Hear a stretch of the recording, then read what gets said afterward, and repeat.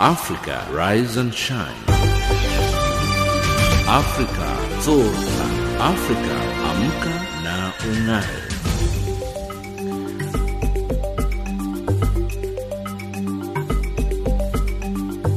Good morning and a very warm welcome to Africa Rise and Shine. This is Channel Africa from an African perspective, coming to you live in Johannesburg, South Africa. We are on DSTV's audio bouquet channel 802 and on www.channelafrica.co.za. I'm Lulu Gabu, in studio with Ann Musa, Thabiso Lohoko and Figilele Ngwati. In our top stories on Africa Rise and Shine at this hour, Nigeria's Tijani Mohamed Bande elected president of the UN General Assembly, and experts say air pollution is the greatest environmental threat to health. In economics news, Standard Bank to close over 100 branches in South Africa. And in sports news, top South African bowler ruled out of the remainder of the World Cup. But first up, the news with Ann Musa. Africa, rise and shine. Africa, zorka. Africa, amka na ung'are.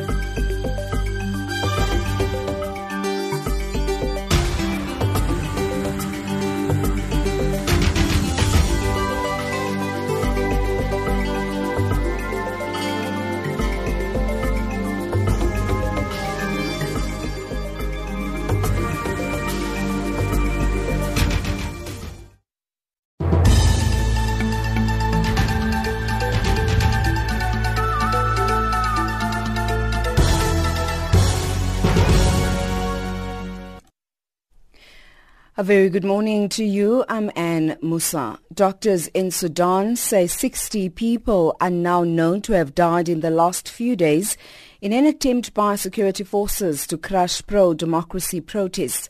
Forces of the transitional military government opened fire on unarmed demonstrators on Monday while trying to clear a protest camp. Members of a feared paramilitary group are since reported to have been roaming the streets, beating and shooting at civilians. The BBC's Steve Jackson reports.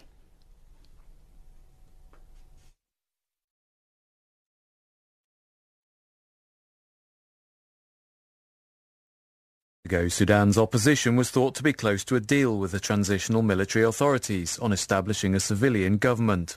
Now the situation has taken a dangerous turn. The protesters, driven from their main camp by the violent clearance operation, have retreated to residential areas and are building roadblocks with stones and burning tyres. Government militias are patrolling the streets in camouflaged trucks, trying to clear the barricades, firing their weapons and attacking demonstrators with batons. Analysts have warned that the violence could rapidly escalate. Supporters of Malawi's opposition leader Lazarus Chakwera have marched through the streets of the capital Lilongwe, protesting against alleged irregularities in last month's presidential elections.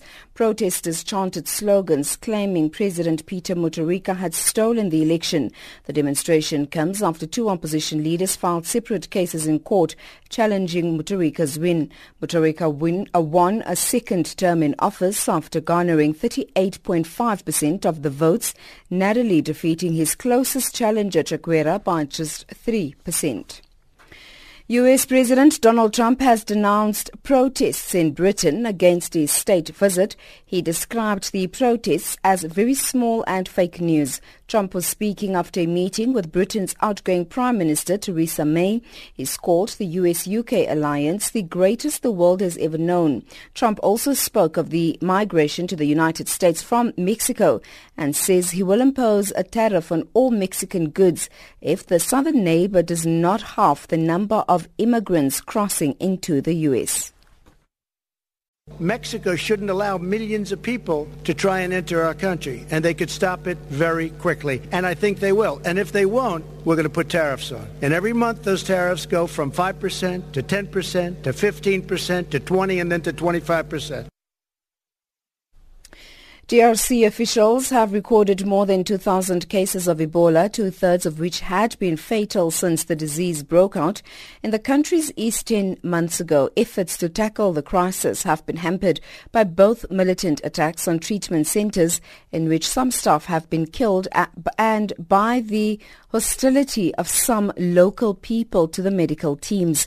The BBC's Gaius Kouane reports.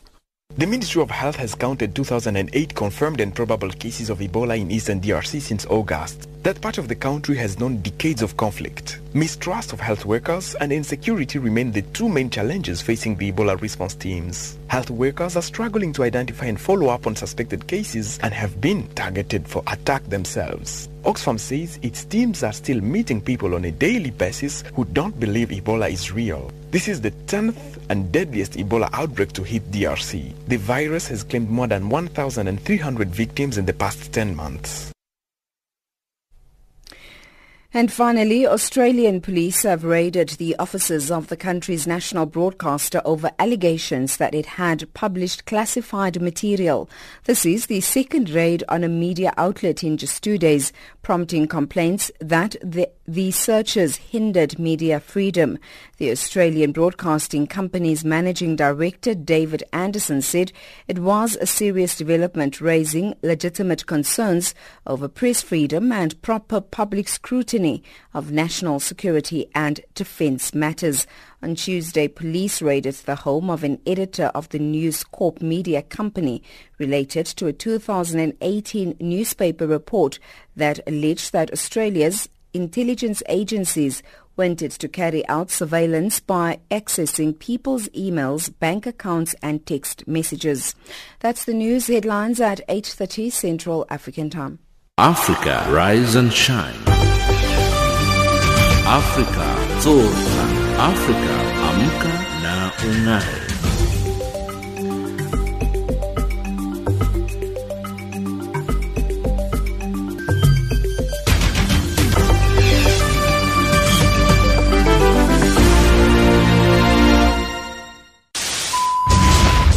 Channel Africa. Koltranjoy, Addis Ababa.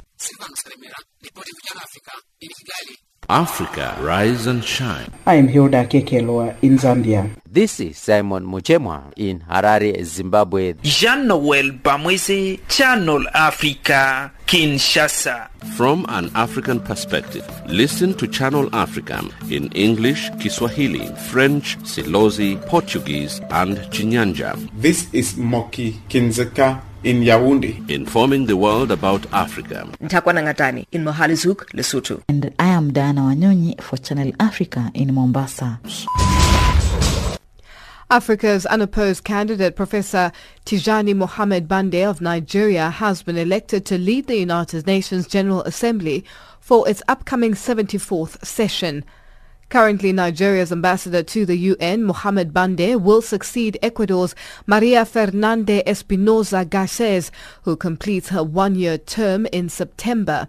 In his first speech since his election through acclamation in the Assembly, the president-elect vowed that openness, inclusivity and transparency would guide all the activities of his office. Showen Bryce Peace reports.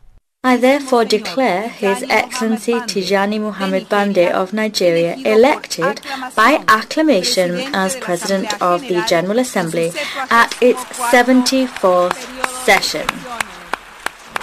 He is the Africa Group's candidate, as the body follows the principle of geographical rotation for the office of the President. Listen to Professor Tijani Mohamed Bande, President-elect of the 74th session. I'm honored by the trust you have placed in me through my election by acclamation to the position of President of the General Assembly for its 74th session. I'm grateful to the Federal Republic of Nigeria for nominating me for this esteemed position, to the African Group for endorsing my candidacy, and to all member states for extending their priceless support. I congratulate President Espinosa for her tireless efforts to guide our work through the current session, and thank the Secretary General for his leadership at this critical moment for the United Nations.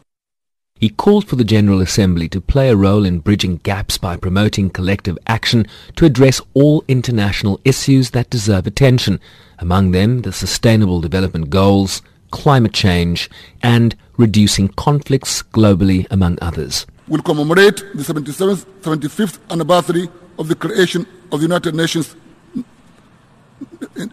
next year. This presents a unique opportunity for us to reduce the trust deficit between nations, as we all share the same aspirations and we have no choice but to work together. If we will achieve the visions of our founding fathers, we must ensure that indifference and racism do not creep into our organization. The UN Secretary-General Antonio Guterres wished him well in his preparations to assume his new role at the organization. From your years as permanent representative of Nigeria, you know the United Nations well. And from your wide-ranging academic pursuits, you are an expert in political science and public administration. And as a Nigerian and an African, you have invaluable insights into the continent's challenges, such as the Sahel and the Lake Chad Basin, and more broadly, into the challenges our world faces across the three pillars of our work: peace, sustainable development, and human rights. We wish you well in your preparations for this role in the months ahead. Mohamed Bande will assume his role in September at the conclusion of the 73rd session and ahead of the annual high-level meetings attended by heads of state and government. I'm Sherwin Bryce-Pease in New York. The United Nations Children's Fund, UNICEF, has expressed concern over the large number of out-of-school children in some states in Nigeria. To tackle the problem, the Universal Basic Education Commission is set to adopt open schooling program as a strategy to reduce the number of out-of-school children in Nigeria. Collins Atohengbe reports. Undoubtedly, everything about Nigeria, you will agree, is big. From landmass to the number of political parties and economy, all point to this assertion. But so also is the issue of the number of out-of-school children, said to be one of the highest, if not the very highest in the world. With an estimated 13.2 million, Nigeria is not finding it funny that it has such an unenviable record of out-of-school children, which though is not deliberate but is occasioned by some socio-political situations which it has been grappling with. Experts say there are issues that should be tackled to have the number brought down to the barest minimum for things to look up again in the education sector. Foluke Ademokun is an expert in development issues. First, I will say we are not even sure what the number is. We have the 10.5, we have 13.2, we have 8 million, we have 7 million, because we have issue with data collection in this country. But then looking at the north, you have to look at social norms. We talked about Al-Majiri, there are people who believe children should go to Quranic, school, and that's making them out of school because they don't have access to literacy and numeracy. We need to look at that. We need to look at the issue of poverty. We need to look at the issue of violence, economic barriers. So there are a myriad, multiple, issues that are affecting, the access of children to school, particularly in the north. All over the years since independence, Nigeria has maintained a very enviable budgetary allocation for education at all levels of governance. It would appear that despite these provisions, reaching the set goals of education has not been satisfactory. If the ideal thing is done in line with the policy framework, the possibility is that there will be a gradual drop in the figure of school dropouts. But Hamid Boboyi, the Executive Secretary, Universal Basic Education, says if that is not done, then the subsequent issues that will follow is better imagined than experienced. Let's refocus their attention on ensuring that education, on going to school. Otherwise, again, we will have a big crisis in our hands. From the challenges facing education, particularly in the north, which has the highest number of out-of-school children, is there any chance of a reversal? Foluke Ademokun says there is a way if available helpline is exploited. She says some of the local systems should be co-opted.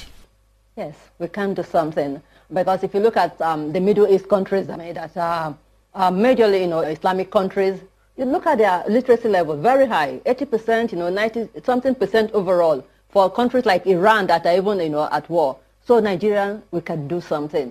Maybe the government to look at even look at the issue of the Quranic school. That's something that, we could look at. We could also look at the issue of adult literacy. We need to look at the issue of infrastructure. We need to look at the issue of safety. security. These are areas that government need to concentrate its effort on so that more children can have access and they can be retained in school. That is what will help, to keep children in school. We must take a comprehensive, effort. But in the understanding of Emmanuel Agbale, Commissioner for Education in Edo State, there's really no reason to have this high figure of out-of-school children in Nigeria because basic education from primary to high school is free and compulsory by government policy. There's really no reason why we should have out-of-school children in Nigeria, particularly at the basic education level, because basic education is free and compulsory in public schools. In 2015, the figures were about 10.5 million children in Nigeria. That figure has risen to about 13.2 million in 2018. And it appears the figure is rising by the day. So all hands must be on deck to find a solution to it. Looking at the demerits of the situation, Dr. Ademokun says government must intensify efforts to integrate the existing local structure to keep children in school as one way to reducing the number of those who could end up in the hands of terrorists and insurgents as foot soldiers. If you don't have a strategy, at addressing something, there could be exploitation. People take advantage of the process. There are people who have taken undue advantage this time of the Almajiri system as a way, to increase the situation of violence, to use these children as foot, soldiers, and that's something that we have to stop. How can government, work with the Quranic, master to let them know that in this age and time, children need to know how to read and to write, to have basic skills to communicate, not just with the children in their neighborhood, but with children outside of their neighborhood. The Almajiri system, it's not working, obviously, because it's making the children more prone to violence. You see, sometimes children, they have access to false information about society, and since you don't have the right information, it affects the way you see society itself. The problem of out-of-school children did not begin with the Buhari administration, but between 2015 and 2018, the population of out-of-school children has increased from 10.5 to 13.2 million, with 69% of that figure in the north. Bauchi State has the highest number of 1.1 million out-of-school children. Some parents prefer that their wards went to Quranic schools. In all, the insecurity which led to the destruction of learning facilities and fear of abduction had played a significant role in the number of out-of-school children. Maybe this will form part of the major focus of the Nigerian government in the next 4 years. From Lagos, Nigeria, I am Collins Nosa Atohengbe for Channel Africa News. A world that remains beset by so much human suffering, poverty, and deprivation. It is in your hands to make of our world a better one for all. From July 18, raise your hand and make a dedicated effort to keep helping others in any way you can. Make every day a Mandela Day. It is in your hands to make a difference. South Africa's ruling African National Congress has vowed to reduce the stubbornly high unemployment rate from 27% to 14% within the next 5 years. This came out at the end of the governing party's National Executive Committee meeting, which ended in Pretoria yesterday. The two-day gathering was attended by the top brass of the ANC, members of the alliance partners, and those deployed in government. Ndebo Mukobo reports. Following its over 57% win during the May polls, the ANC now says it wants to translate its contract with the people of South Africa into action. And one of its key election promises was to create the much-needed jobs. Despite the Reserve Bank having projected the country's growth to less than 1% for this year, the governing ANC has an ambitious goal for the sixth administration of significantly reducing unemployment to 14% in the next 5 years, as Party Secretary General Ace Magashule explains. Lekgotla agreed that unemployment is now going to be a national emergency. Lekgotla agreed to reduce unemployment from 27% to 14% in the next 5 years. And the ANC plans to achieve massive job creation on the back of the industrial strategy, job summit initiatives, Operation Pakisa, private-public growth initiatives. Those are the areas we are going to try and deal with this challenge of unemployment. But Associate Political Lecturer at Wits University Thokozani Chilenga Putau says the ANC plan is not just ambitious but unachievable. I think that it will be extremely difficult to do that over the next 5 years. And I think people have been asking, what is the concrete plan?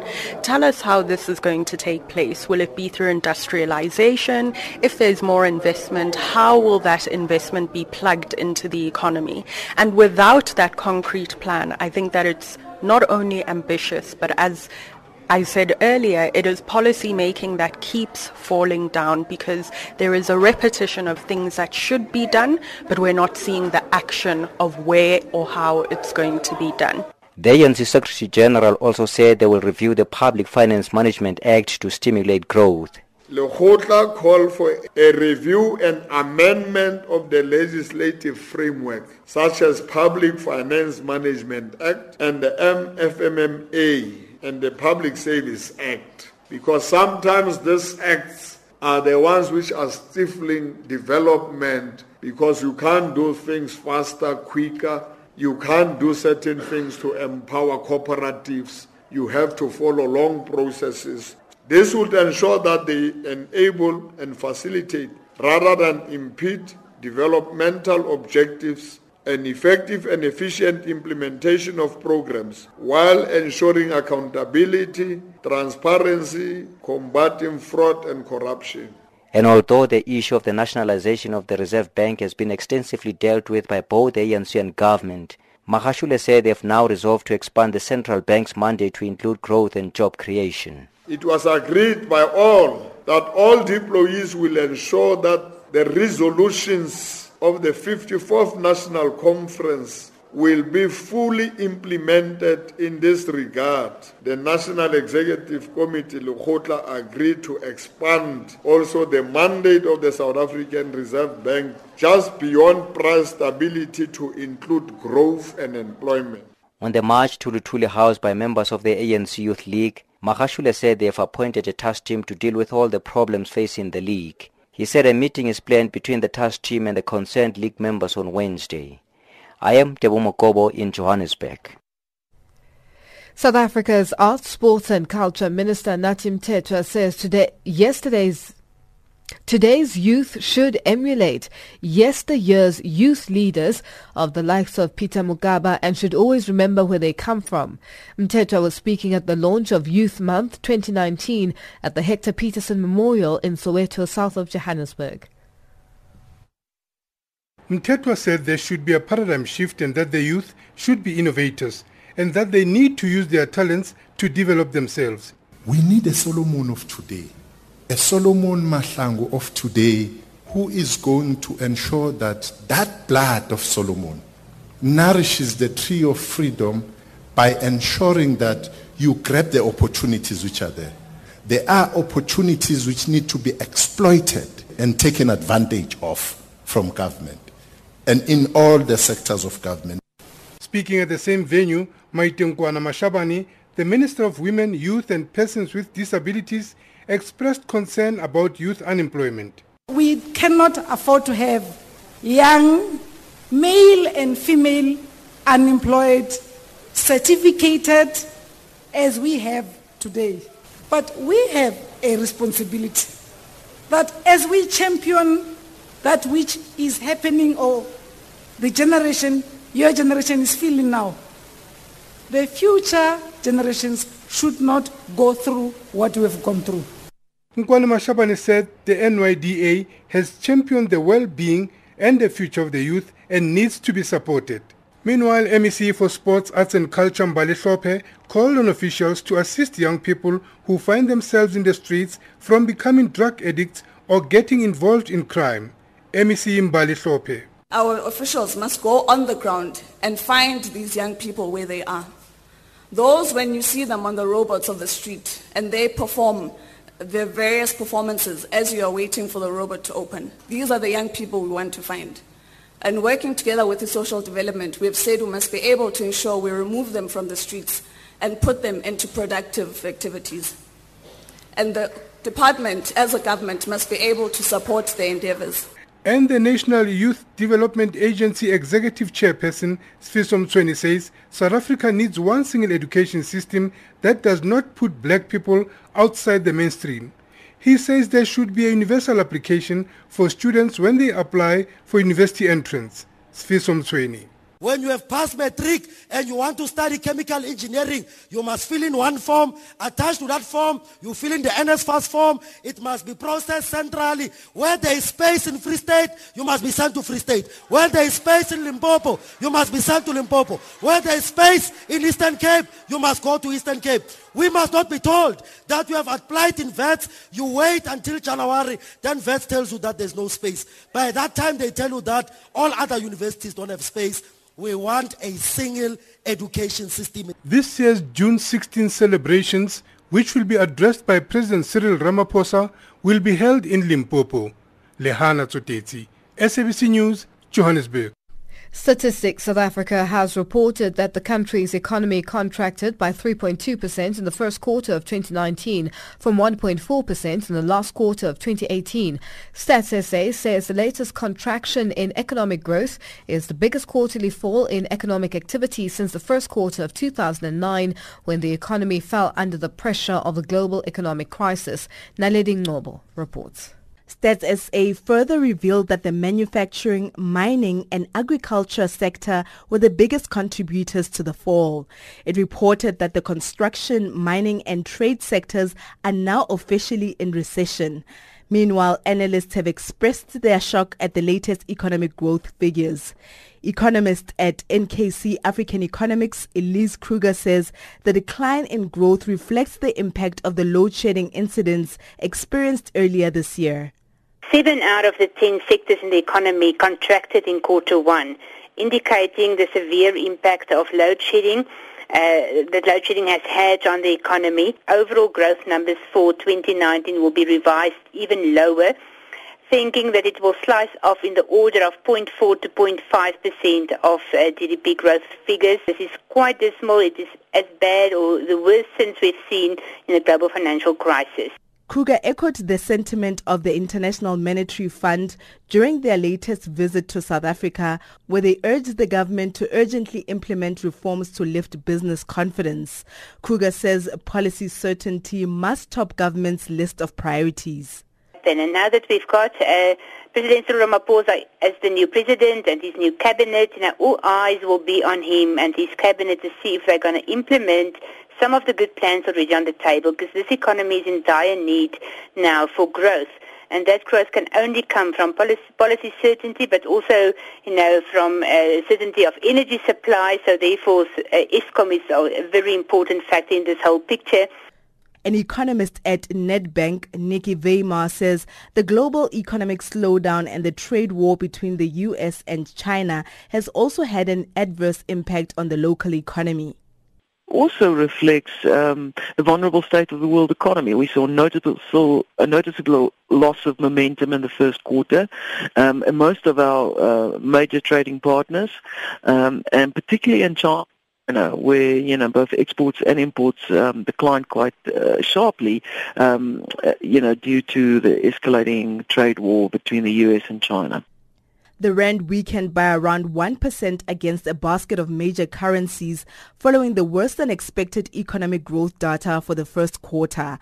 I'm Naledi Ngcobo in Johannesburg. Follow Channel Africa on these social media platforms. On Facebook, Channel Africa 1. On Twitter, @Channel Africa 1. And YouTube on Channel Africa Radio. Our website, www.channelafrica.co.za. Channel Africa, from an African perspective.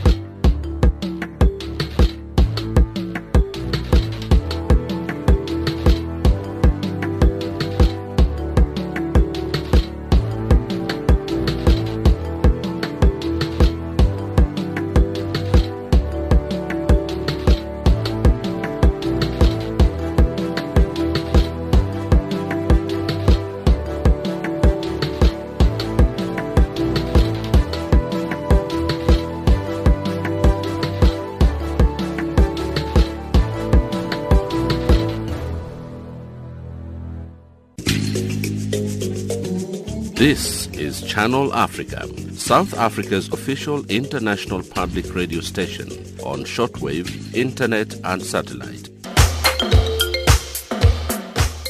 My name is...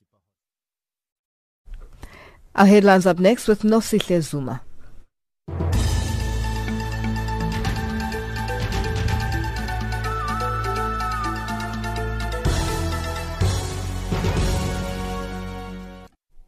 Thank you, Lulu. Good morning. Supporters of Malawian opposition leader Lazarus Chakwera marched through the streets of the capital, Lilongwe, protesting against alleged irregularities in last month's presidential elections. Doctors in Sudan say 60 people are now known to have died in the last few days in an attempt by security forces to crush pro-democracy protest. An Australian Cardinal, George Pell, has appeared in court to appeal against his conviction for sexually abusing 2 young boys in the 1990s. And Musa will give you a full bulletin at 9.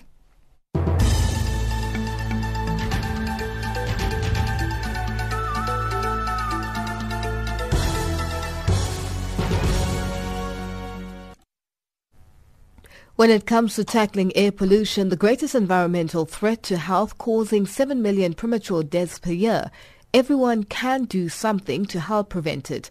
That's the view of China-based Ti Chung of the UN Environment Programme's Climate and Clean Air Coalition as we mark World Environment Day today. In an interview with Li Zhang of UN News, he outlined how people can switch from being part of the problem to part of the solution and how the Chinese capital, Beijing, had successfully cut pollution in recent years.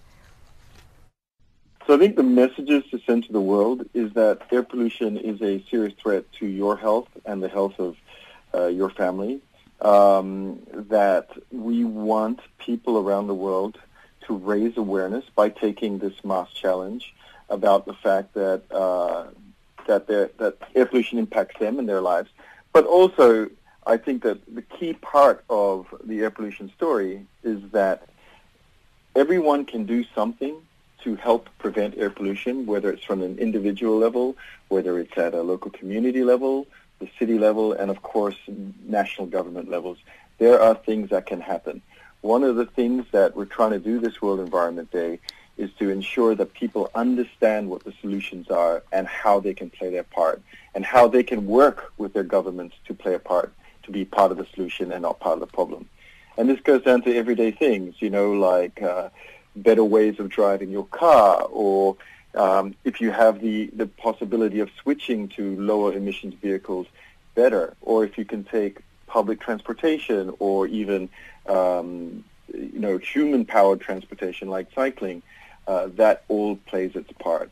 So one of the things we're really trying to do with this air pollution is for people to take the mass challenge, to show that they are interested in doing something about the problem, and then to take steps in their daily lives to do something about the problem. Okay, a UNEP report, Measuring Progress, published recently, says that despite of the significant actions taken towards several SDG targets, there are still gaps in terms of reducing air pollution mortality and infrastructure-related emissions. What are the reasons behind, and what do you think would be the steps forward to close the gaps in these regards?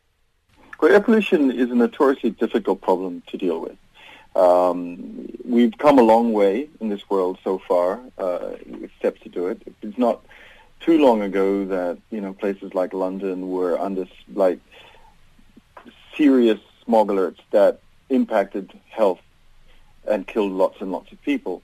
But where we're at this point is we're looking at air pollution. There's a greater understanding of the impacts air pollution has on human health and development.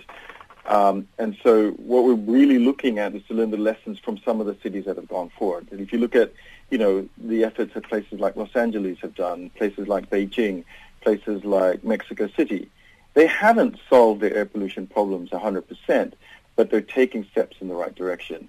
The other important element of this, too, is when we look at air pollution and look at climate change at the same time, a lot of the measures that you take to solve one problem helps solve the other. So what we're also asking countries to do is to take an integrated approach on solving air pollution and climate at the same time. That's because many, many sources of air pollution are also sources of greenhouse gases and vice versa. So in a sense, as governments move towards decarbonizing as part of their global obligations through things like the UNFCCC's COP process or the Paris Agreement, they can get benefits for people now when it comes to impacts on health from air pollution. And the same goes the other way. As people look at cleaning up air or improve the air quality for their citizens, they can also get climate benefits that help put the world on a safer path to global warming, keeping warming down to 1.5 degrees Celsius. So a lot of the steps that countries, industry, cities, and people need to take in terms of protecting our climate and also in terms of protecting us from air pollution will have cross benefits for either issue. The State of Global Air 2019 report says that air pollution has significantly reduced life expectancy. So what is UNEP's next step to mitigate the deadly impacts of air pollution? The UN Environment's working through its various programs and through its regional offices to help countries understand what the solutions are. So, for example, the UN Environment, together with the Climate and Clean Air Coalition and the Asia-Pacific Clean Air Partnership, put out a report last November on 25 solutions that governments can take to improve air quality. Now, if taken, these solutions can have 1 billion people in Asia alone living within WHO air quality guidelines. They will also reduce the impact to climate by 1/3 of a degree by 2050. Now, it doesn't sound like much, 1/3 of a degree, but if you look at where we need to get to in terms of climate change, we need to get to 1.5 degrees. Everything counts. So now let's talk about Beijing, China. A recent report that reviews Beijing's 20 years air pollution control concludes that it has successfully reduced air pollution during the past 2 decades.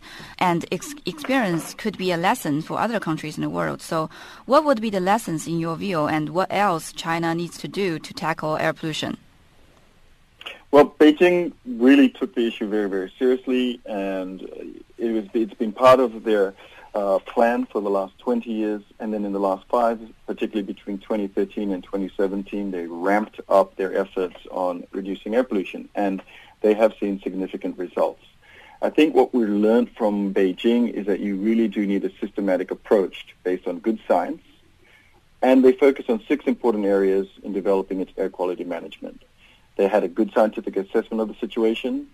They worked on regulations and standards, optimized regulations and standards. They aligned the economic policy with government investment, and they did spend a lot of money working on solving this issue. They also improved their monitoring capacity throughout the city. Now, if you look at Beijing, they have a very wide network now of air quality monitoring, both using very, very high-end air quality monitors to get very, very specific readings on what the air quality is like, and also lower-cost sensors in order to be able to monitor and enforce air quality. They have used transparent information sharing with public participation, and they've also used emission reduction technology and measures. So they've looked at what technologies can be put in place to rapidly lower air pollution. They've worked with national government to put in place standards like China 6 vehicle emission standards, and they've increased and have been very vigilant with enforcement.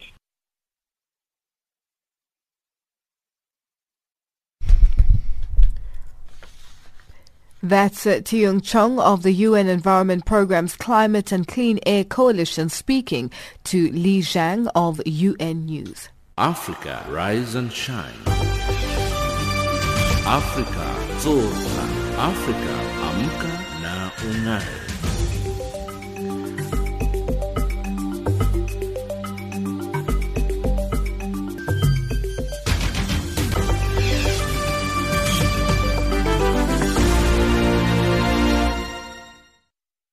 The House of Traditional Leaders in South Africa's Limpopo province says it's anticipating an incident-free initiation season this year.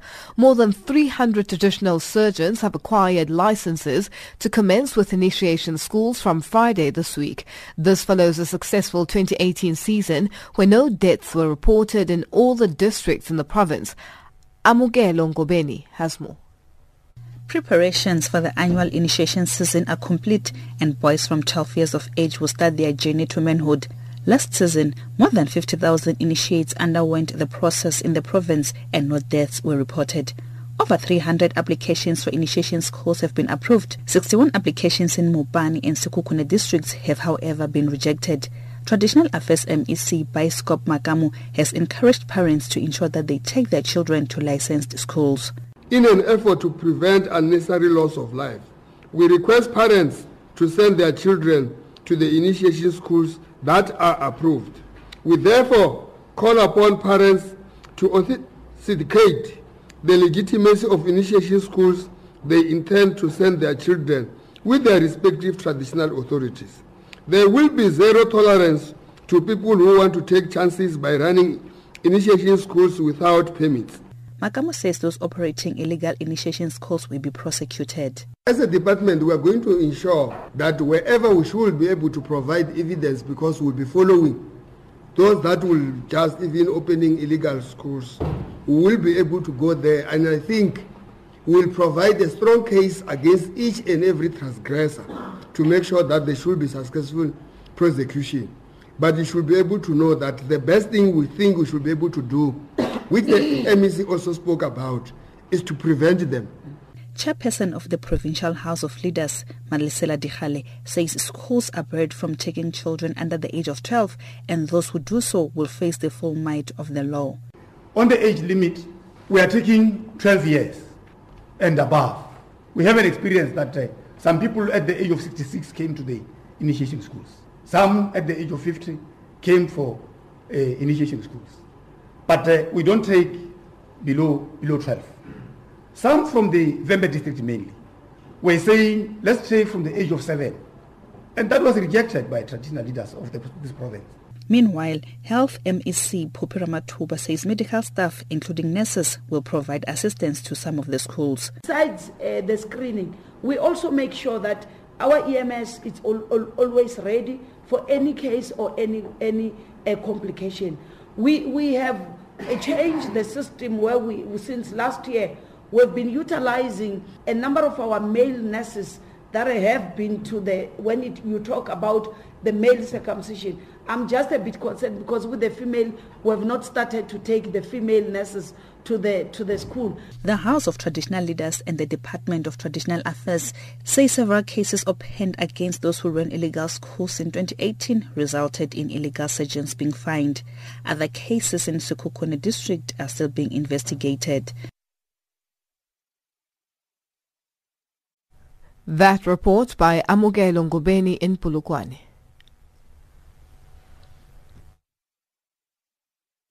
Nepal has promised to revamp its rules after 11 deaths on Mount Everest. It issued a record number of climbing permits this year, and veterans blame the carnage on the world's tallest mountain on unruly pile-ups by rookie mountaineers who seemed only too eager to kill themselves to reach the top. Rana Sen has more.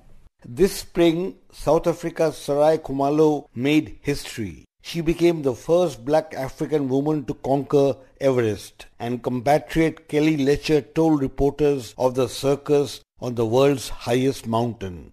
I can tell you that at about 4,000 meters it's difficult to sleep, you don't rest, you lose your appetite, your oxygen level's low, so like even going higher is more difficult. But those guys spend months training and stuff. And then you have a weather window and then you still have another 3 days to the top.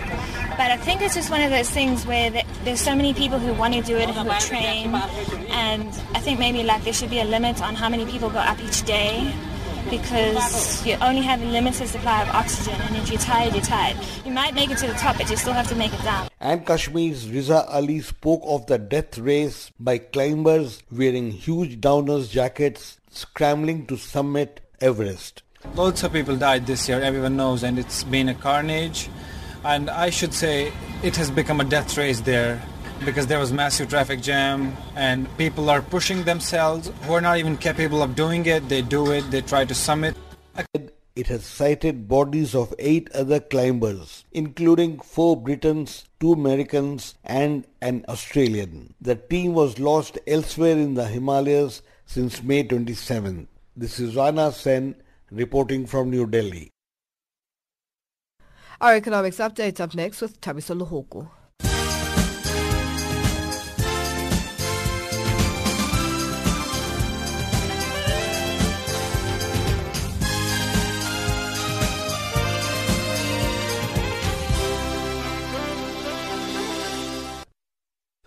Good morning.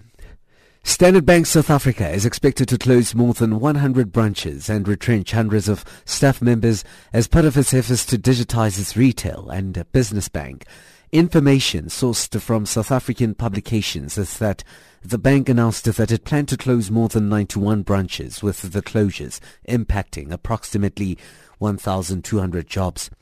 Standard Bank says that the majority of branches will be closed before the end of this month and that it has worked hard to minimize the impact of this reorganization on its staff members. South Africa's Finance Minister Tito Mboweni and head of the ruling ANC's Economic Transformation Subcommittee, Enoch Godongwana, have contradicted the ANC stance on the expansion of the South African Reserve Bank's mandate. On a Tuesday, ANC Secretary-General Ace Magashule told the media that the ANC has resolved that the Reserve Bank's mandate should be expanded. However, Godongwana said in a statement that was tweeted by Mboweni that the government determines the mandate of the Reserve Bank, implying that the ANC has little say in that regard. The ANC also says it wants to almost halve unemployment in the next 5 years. Stats SA on a Tuesday revealed that GDP contracted by 3.2%, causing the rand to weaken by around 1% against a basket of major currencies. ANC spokesperson Bulemabe.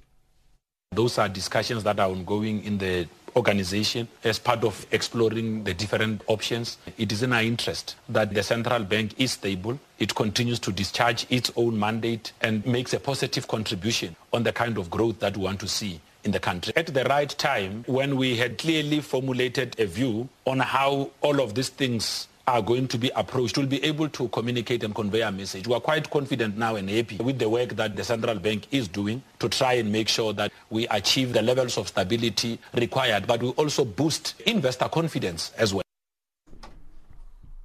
The management of Lesotho's telecommunications company, Econet, has refuted allegations that the company is experiencing serious financial challenges that may lead to its collapse.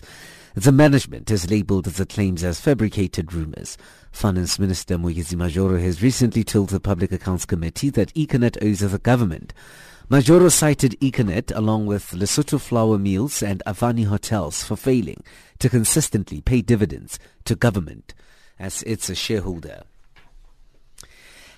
Angola's national oil production company, Sonangol, and United Shine have signed a partnership agreement to build a high-conversion crude oil refinery in Cabinda province, an Angolan enclave coinciding between the Republic of Congo and the DRC.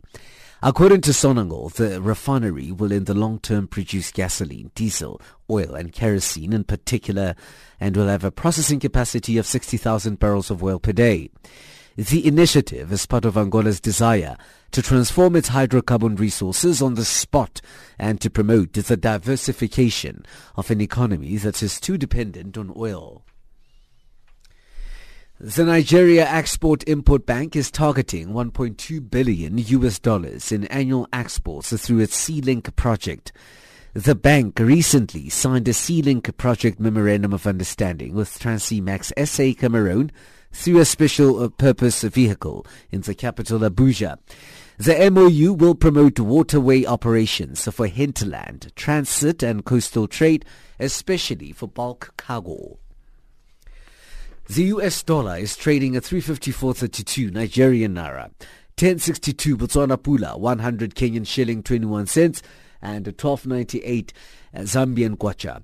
In BRICS currencies, $1 US will cost you 3.87 Brazilian real, 65.21 Russian ruble, 69.15 Indian rupee, 6.92 Chinese yuan, and 14.57 to the South African rand. It's also trading at 78 pence to the British pound and at 88 cents to the euro. Gold is trading at $1,326. Platinum, $818 pounds. The price of Brent crude oil is at $61.66 a barrel. Channel Africa.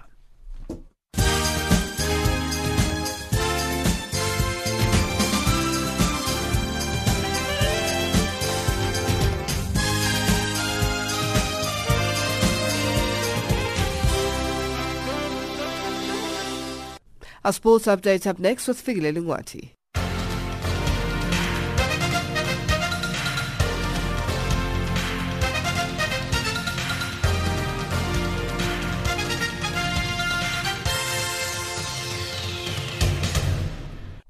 In our sports update this hour, we begin with football news. South African national football team Bafana Bafana coach Stuart Baxter says Keegan Dolly's injury is a big blow for the national team going into the 2019 Africa Cup of Nations AFCON in Egypt.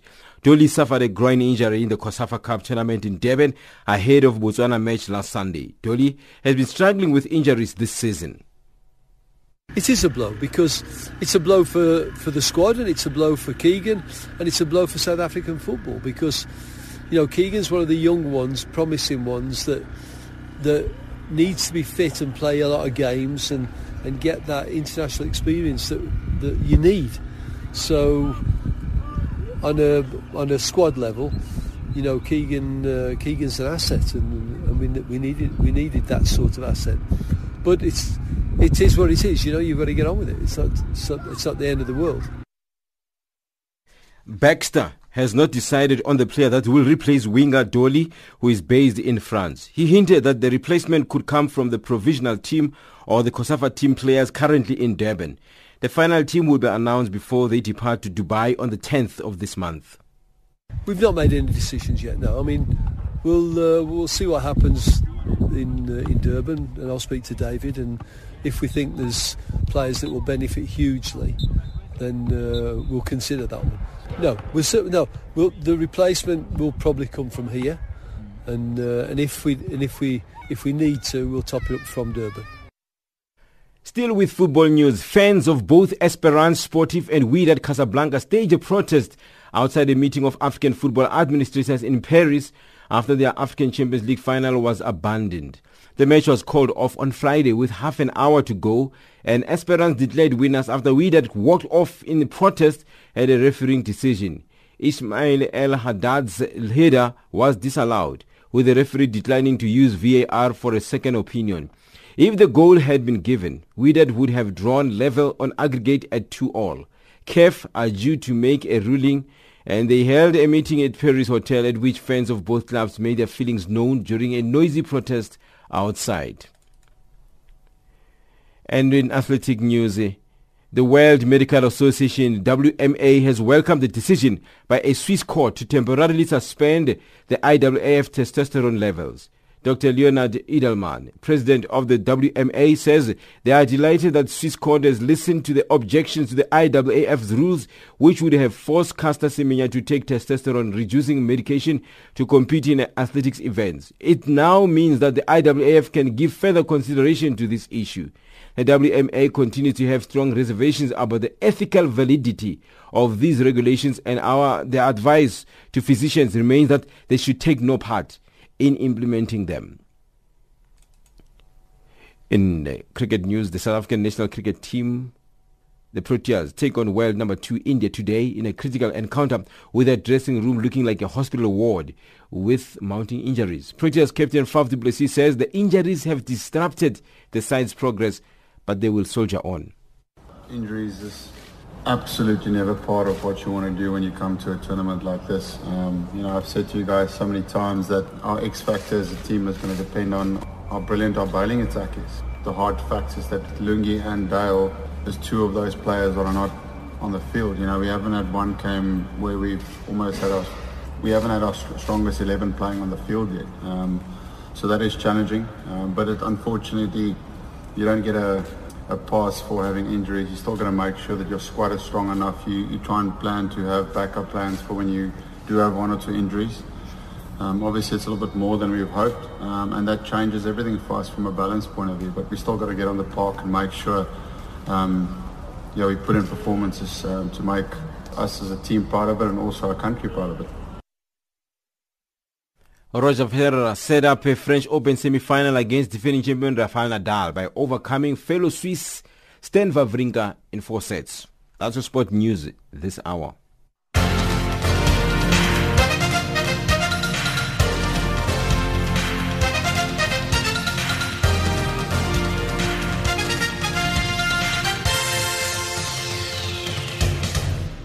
Africa, rise and shine.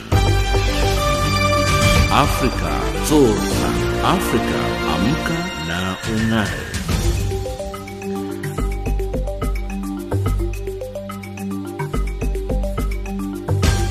Recapping our top stories on Africa Rise and Shine at this hour, Nigeria's Tijani Muhammad Bande elected president of the UN General Assembly, and experts say air pollution is the greatest environmental threat to health. That wraps up Africa Rise and Shine today. For myself, Lulu Gabu, producer Pumutu Ramagaza, technical producer Mario Edwards, and the rest of the team, thank you for joining us. For comments about our show, send us an email at info@channelafrica.org, WhatsApp on 277-63003327, or tweet us at Rise Shine Africa. Are taking us to the top of the hour for the news on DSTV's audio bouquet channel 802 and on www.channelafrica.co.za is Femi Koya with a song titled Babalao.